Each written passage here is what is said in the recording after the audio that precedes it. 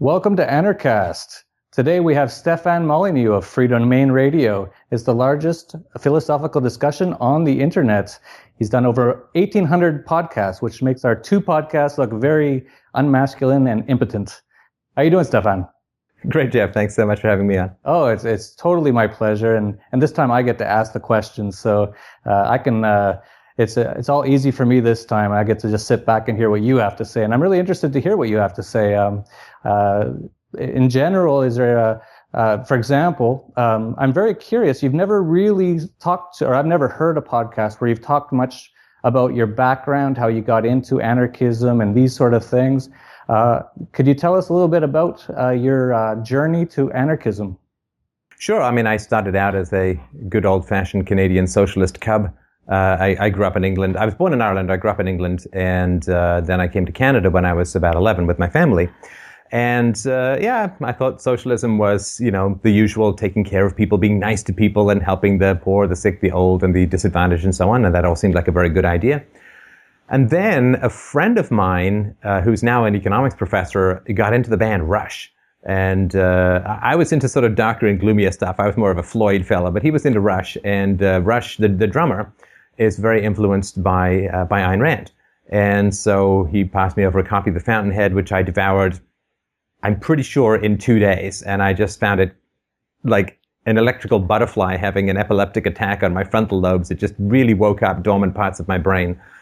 And it's a very, very powerful and heady mixture. I think I was 15 or 16 at the time. And through there, I got into libertarianism and all of that kind of stuff. And I did that for an embarrassing amount of time, sort of in hindsight.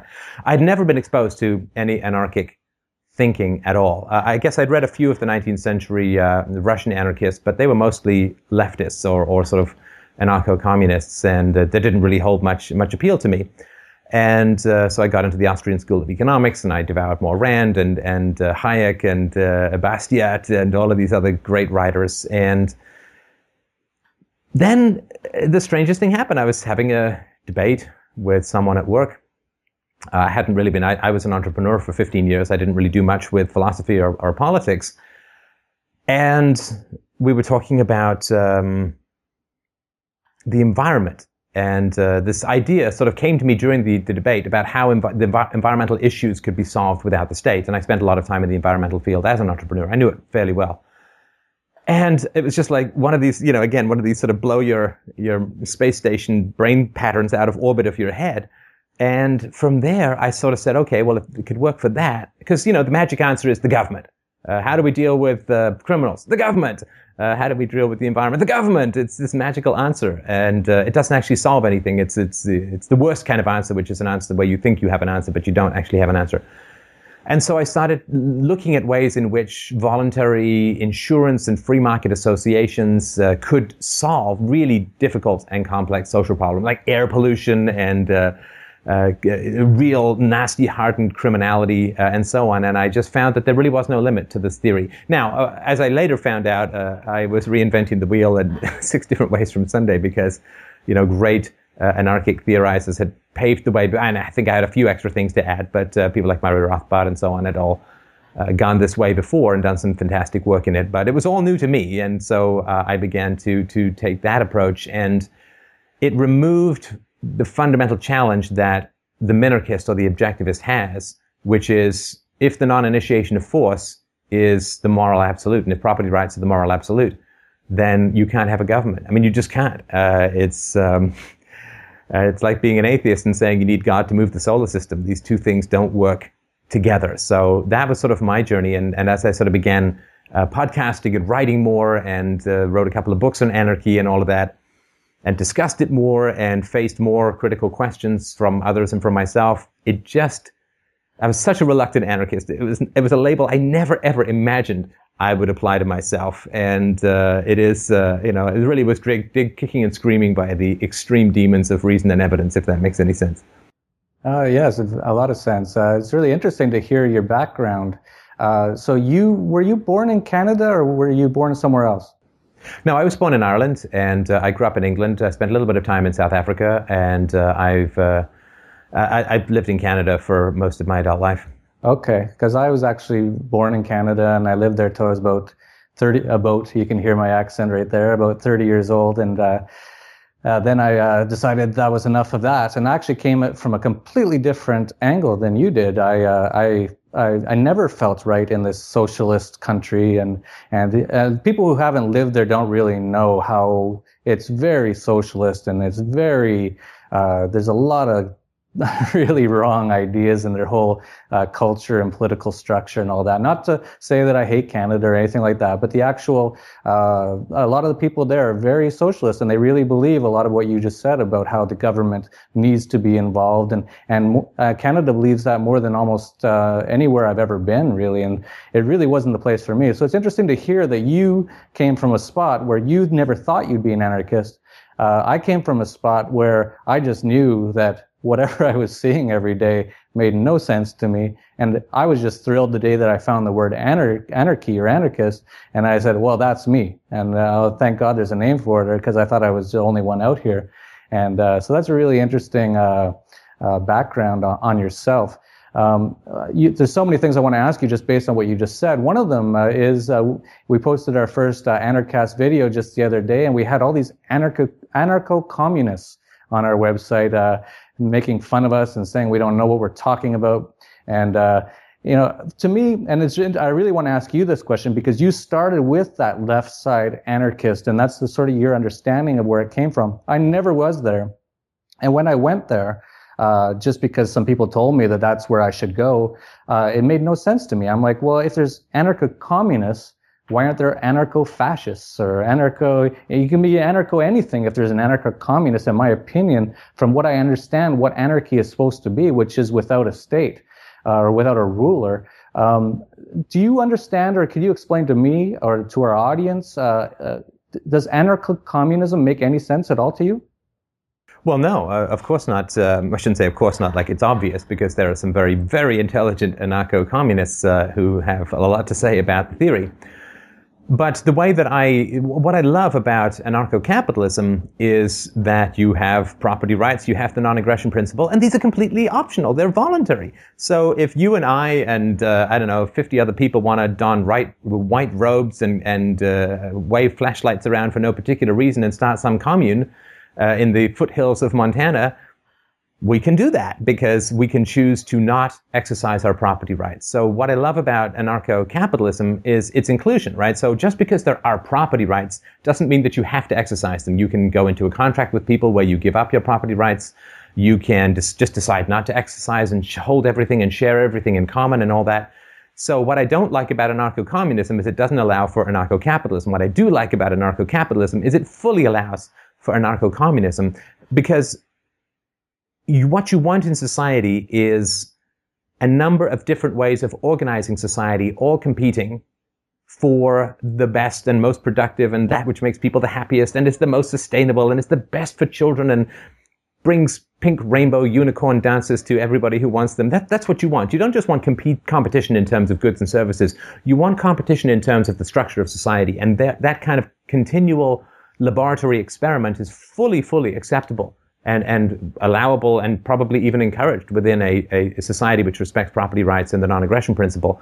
But I don't like that the anarcho-communists say that, the exercise of property rights is wrong or bad, because then what happens is somebody wants to exercise them and you're not allowed to do that. Whereas if somebody doesn't want to exercise property rights in an anarcho-capitalist society, no, it's fine. Nobody's going to stomp on your omelet if that's what you want to do. Yeah, and that's exactly what I think as well. It's so great to hear your perspective on it, and that actually explains a lot to me about what they're trying to say. I really didn't understand it. I didn't even know how to answer in the comments section, because to me it just is two contradictory terms. It's you might as well just pick two random terms and say that's what you are, and there's no logic to it at all from what I can see. So that's great. Well, sorry, let me just append a little bit, because sure. I think when you are faced with a really challenging intellectual paradigm, like socialism or like anarcho-communism or communism itself, I think it's usually worthwhile saying, well, how could it be appealing to people given that it doesn't make a lot of sense? Well, I think it's all pretty important to remember, and I know you have kids. I have a daughter.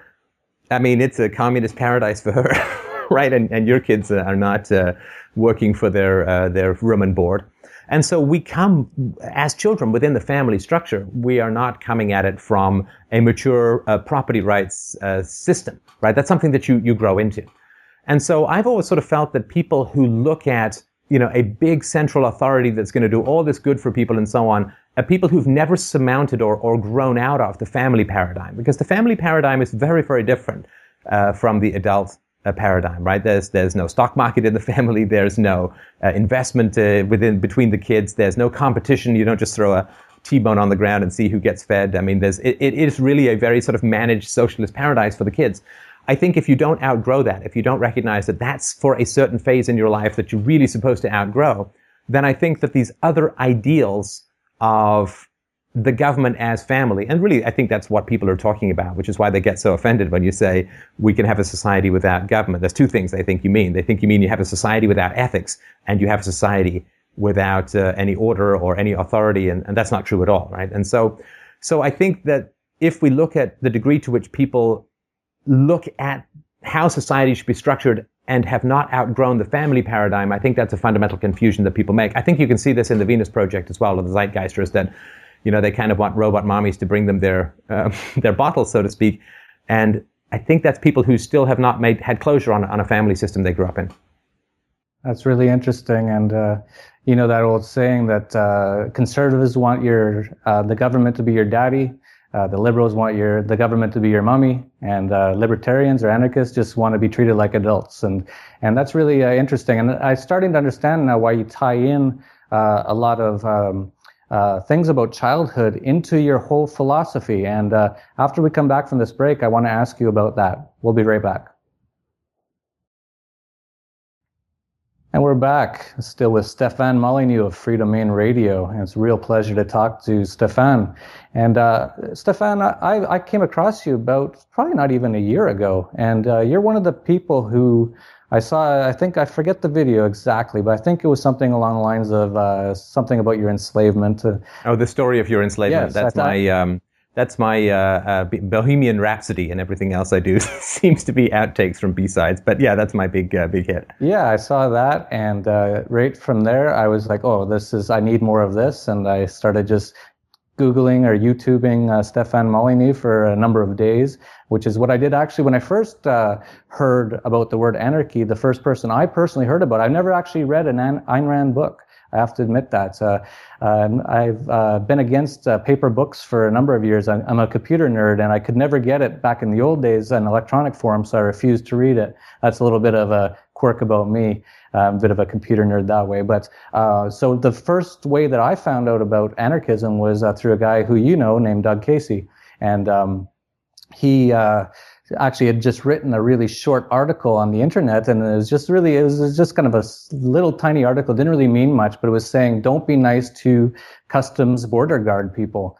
And I had been traveling at the time, and I really I just totally agreed with everything he said. And from there, I just Googled Doug Casey for about a month straight. And so that's how I got into that side of things. But when I saw your video, I knew right away that you were definitely someone I had to pay attention to in this sphere. And then I went to your website, and I have to say, at first I was a little confused. The website is about childhood and about philosophy, and it seemed to me a number of disparate items, religion, and only just now, when you just talked in the last segment about childhood, did I see the connection you're getting at between anarchy and family. You're basically saying that a lot of people just have never grown up from being children. Is that generally how you've tied all this together? What's your general framework for all of this? Well, there's the old poetic line, the child is the father of the man. And I think that when we look at society as a whole, it's very easy to take it as you see it, as a snapshot of people without a history, of adults walking around making rational decisions based on just being adults. That's not what the science indicates. The science indicates that childhood, our experiences within childhood, good, bad, and indifferent, have an enormous, enormous, enormous foundational impact on our thinking, on our capacity to reason, on our approach to relationships, on our big picture view of society. This is enormously influenced by by our childhood histories. And unfortunately, it's most influenced by the stuff we can't even remember in the first couple of years of life. And if we don't look at the degree to which people's interactions as adults are shaped by their early experiences as children, then the world remains a kind of baffling mystery.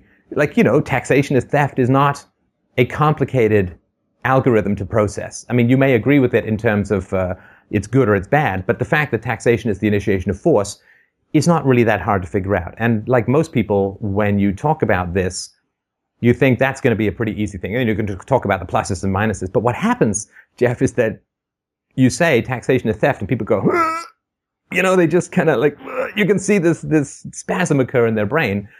And it took me a long time to figure this out. And I've done a lot of research in this. I've talked to a lot of subject matter experts, psychologists, and all that on my show. And I've done a whole series called The Bomb in the Brain, which people can get a hold of at fdrurl.com/BIB.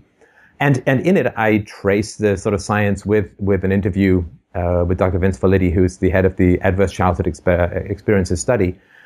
And it's very, very clear that people's capacity to reason is enormously diminished if they experience adverse childhood experiences.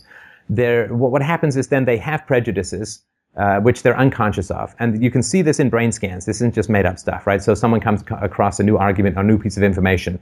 They experience anxiety right deep down in their amygdala, and then they make up a reason for that anxiety afterwards. That people experience anxiety or stress deep down in their brains, and then afterwards they make up a reason why. So when you say to someone taxation is theft, it sets off alarm bells in their head, which they're not conscious of. And then the reasoning ex post facto, after the fact reasoning shows up, which is why you can't ever change people's minds, because until you can address the core anxiety, you can't change people's minds, because fundamentally there's no mind to change yet.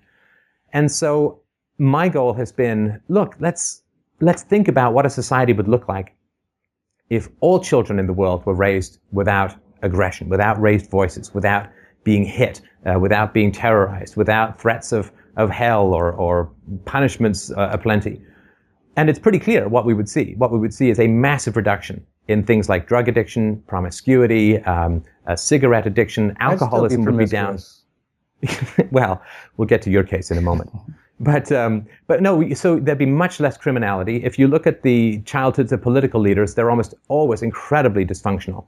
And so there'd much less hunger for political power, much less criminality. The two things that seem to hold the state together in people's minds, which is this surging criminality and the need to clamp down and control it, those two things would fade away if children were raised peacefully and happily, and people would actually be able to accept rational and empirical arguments because they wouldn't have these bombs of anxiety going off in their head based on early childhood experiences.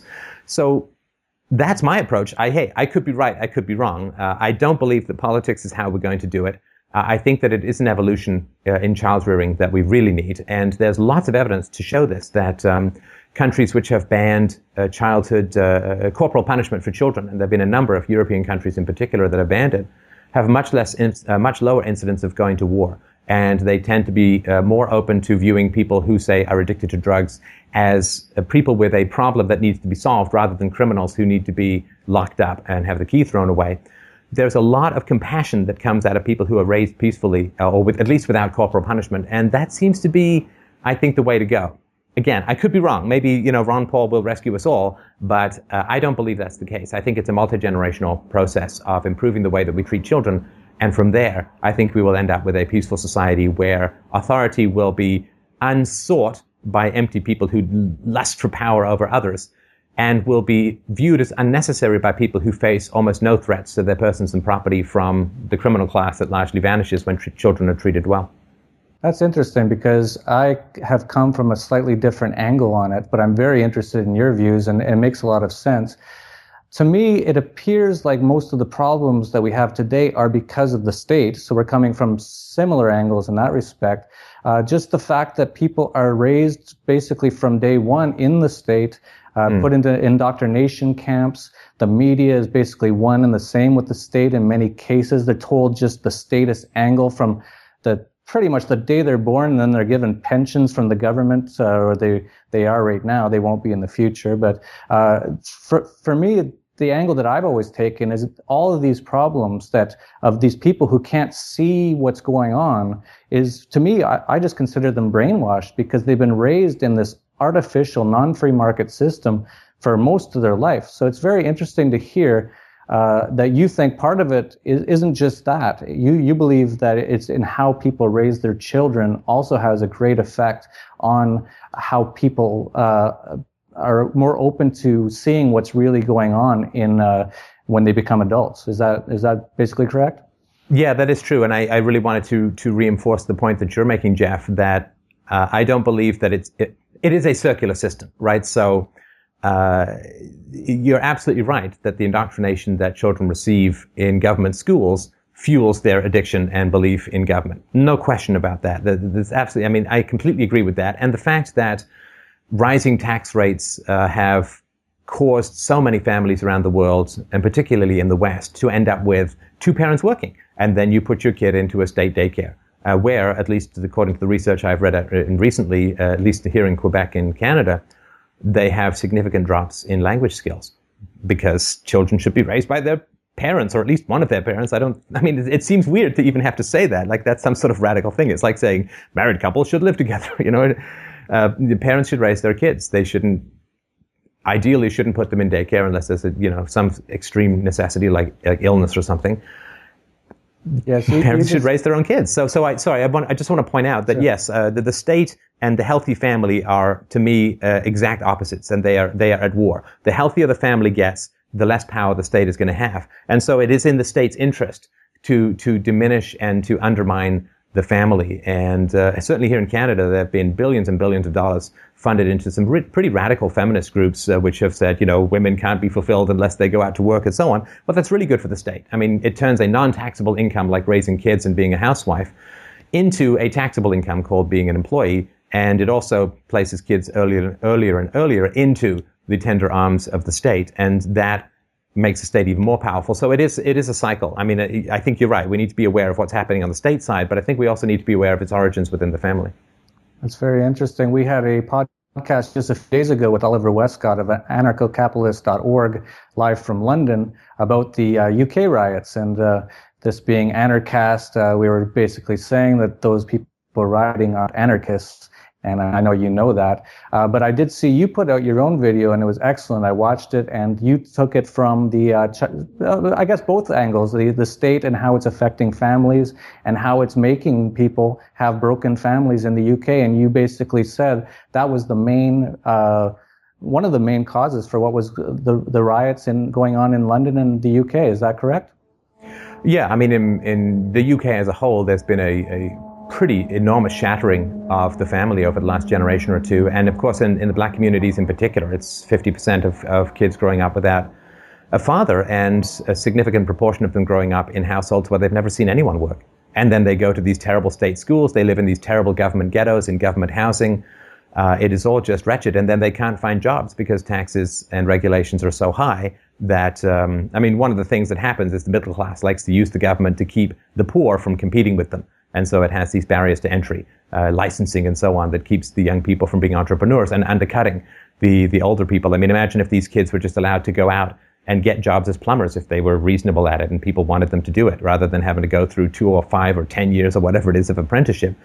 So yeah, I think it is really tragic. I mean, and this was all well foreseen. And this is nothing, I'm not particularly smart in this area. This was all predicted. Charles Taylor wrote about it many years ago, that when you create a system where you can have families with a guaranteed income without the traditional underpinnings of the family, right? So one person working and sort of some deferral of gratification in terms of having families later, then you're going to end up with this kind of mess where you can have kids as a job, and the dad feels less obligation to stick around because the kids are going to be taken care of anyway, which means that the woman has to be less choosy about who she's having sex with or whether she's using protection and so on. So yeah, it is a complete mess. Now, not to say that these kids have no moral responsibility, they do, but I think we have to look at the statistics of where these things are occurring and look at the degree to which family breakdown has had a significant impact on the way that these kids have developed and their relationship to their society as a whole. Totally. I totally agree. As always, I don't think I ever really disagree with you. We're both basically seeing things the same way. When we come back, I just want to ask you one more question. I know you're a busy guy, and I just want to ask you if how you see us moving towards a better world, what we can all do personally to get there. So we'll be right back in part 3 after this. And we're back with Stefan Molyneux of Freedomain Radio. And Stefan, it's been just insightful as always. I just want to basically ask you the question that I tend to ask a lot of anarchists who really see what's going on, see how much of the world has been destroyed by government and by the people who believe in government, unfortunately. Again, it's the people who usually are the poorest and who are the least educated who actually believe that these governments can help them. And it's really tragic. But hopefully through things like Freedomain Radio, and Anarchast and many others, and it's all cropping up all over the internet now. We can help the world get to a better place somehow, because we both have families. Not that even matters. I don't like that statement that, I've got a family, I've got to worry about the world. I still worry about the world. I'm still here, and even if I wasn't here, we're here at the moment. Let's try to make things better. So tell me a little bit about how you think we might go forward in the next few years. I heard one of your comments. You basically, I think it was at one of the Liberty conferences, you said we're probably looking at beyond our lifetimes to really see some of the big changes that we want to see. I'm a little bit more optimistic, but I want to hear your perspective on what can people do, and is it possible to see any kind of real freedom and the getting rid of the fallacy of the state from most people's mind anytime in the near future? Yeah, I think that there is. I mean, there's a lot that we can do to bring freedom into our own lives. I sort of like to live like there's no government. I mean, I pay my taxes and I obey the laws because I like this side of the jail cell. But I pay them their money and like to live like there's no government, and that's as close as I can get. What I strongly, strongly urge people is to recognize that the non-aggression principle begins in the home.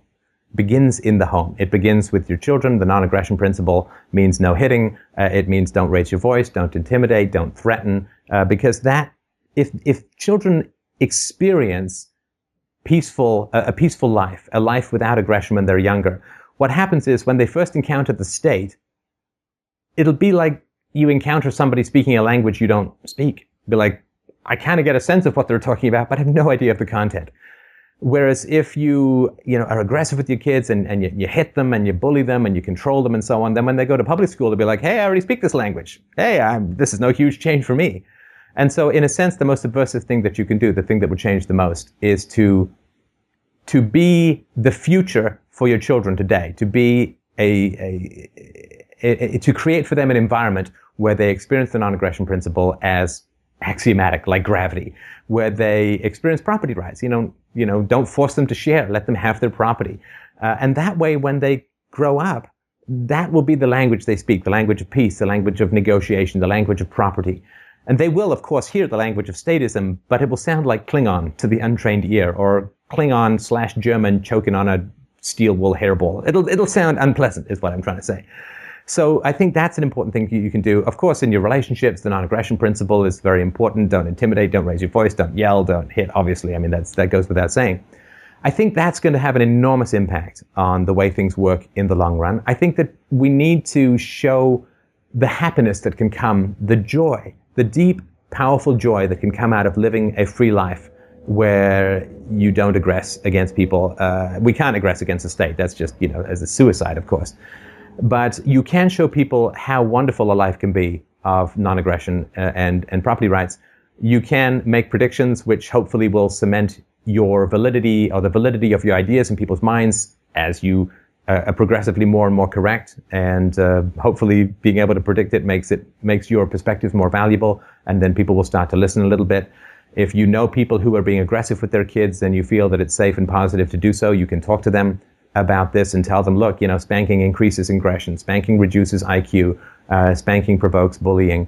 These are all very well demonstrated scientifically, and so you can help out that way. And I think through that process, we will build this inexorable rising tide that will lift the boats of even the people who kind of want to stay behind in a more aggressive world. It will be irresistible, I think, as it moves forward. We'll get fewer criminals, fewer people with political lust for power, children will experience better playtime with other children and less of a need to feel aggressive or defensive or guard their stuff and so on. And so I think that in that kind of positivity and optimism, we will simply outgrow the state. Like a spaceship breaking orbit and heading off to the stars will simply outgrow this ancient tyranny through peace and happiness that begins in the areas that we can affect, which is our personal relationships, our family relationships, our friendships, our business relationships. These are the relationships we can affect. And it is through that scaffolding, I think, that we build this cathedral called the future.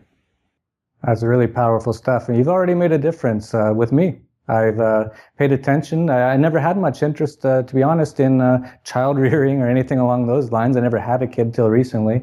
And recently, my wife basically uses a little bit of a spanking every now and then on our son to get him in line. And after reading your stuff, I had a talk with her one day, and I said, we shouldn't be using violence against these children to do anything. We should negotiate. And she didn't really understand what I meant at first, as many people probably don't, because many people grew up with this sort of paradigm of, well, you do something wrong, you get spanked as a kid.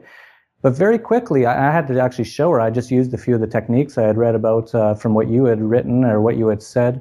And she went to hit him, and I said, stop for a second. And I went up to him and I said, listen, you're crying, you want something, and she wants you to stop crying. Let's do this. I'll give you this if you give me that. And it's perfect. It's negotiation. And that's what anarchy is. That's what free markets is. That's what capitalism is.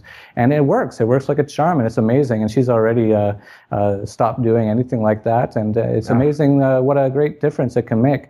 And so, yeah, I know you're making a big difference. And I really want to make sure that I can do whatever I can to get your word out there more. Can you just let our audience know how they can get more from Stefan Molyneux? Sure, and thank you so much for sharing that story. And with even without even the slightest hint of any kind of condescension, tell your wife that what I think she's doing is wonderful and beautiful. And what you're doing, of course, when you're a parent, you're just bigger than your kids. So all you're teaching them is that size might makes right, so to speak, which is the exact opposite of what we want to teach as anarchists. So I hugely applaud you and your wife, and that's great stuff. Yeah, I'm at freedomainradio.com. You can go to youtube.com/freedomainradio for videos, and everything I do is pretty much free. Books are all free, videos are all free. There's a message board with like 11,000 people chatting about freedom. So anybody who wants to join in the conversation, I do a Sunday show, a call-in show, Sundays 2 p.m. Eastern Standard Time. Just go to the Free Domain Radio chat room to join in if you have questions or comments or criticisms. Always love to be improved upon if I can be. So that's how to contact me. And thanks again for that story. That just made my day. Oh, that's great. Well, thank you. And I know I'm going to be seeing you in October at Libertopia in San Diego, October, I believe, 21st, 22nd. Is that right? Do you know the dates offhand? Yes. I know you're a busy guy, but it's I think so, yeah. And I'll be in New York. I'll be in New York September the 10th at Liberty Fest 2. Okay, great. Yeah, and you're the Toastmaster or Master of Ceremonies or whatever they call them. I hope I get a cape. I want a cape and tights because that seems like a superhero to me, but we'll find out. Well, I hope you don't do that. I don't want to see that at all. But it's been really great to have you on the show. It's a real honor. And thank you very much. Stefan Molyneux, Free Domain Radio. Thank you. Peace. Thank you, love, Jeff. My and pleasure. Anarchy. Thank you.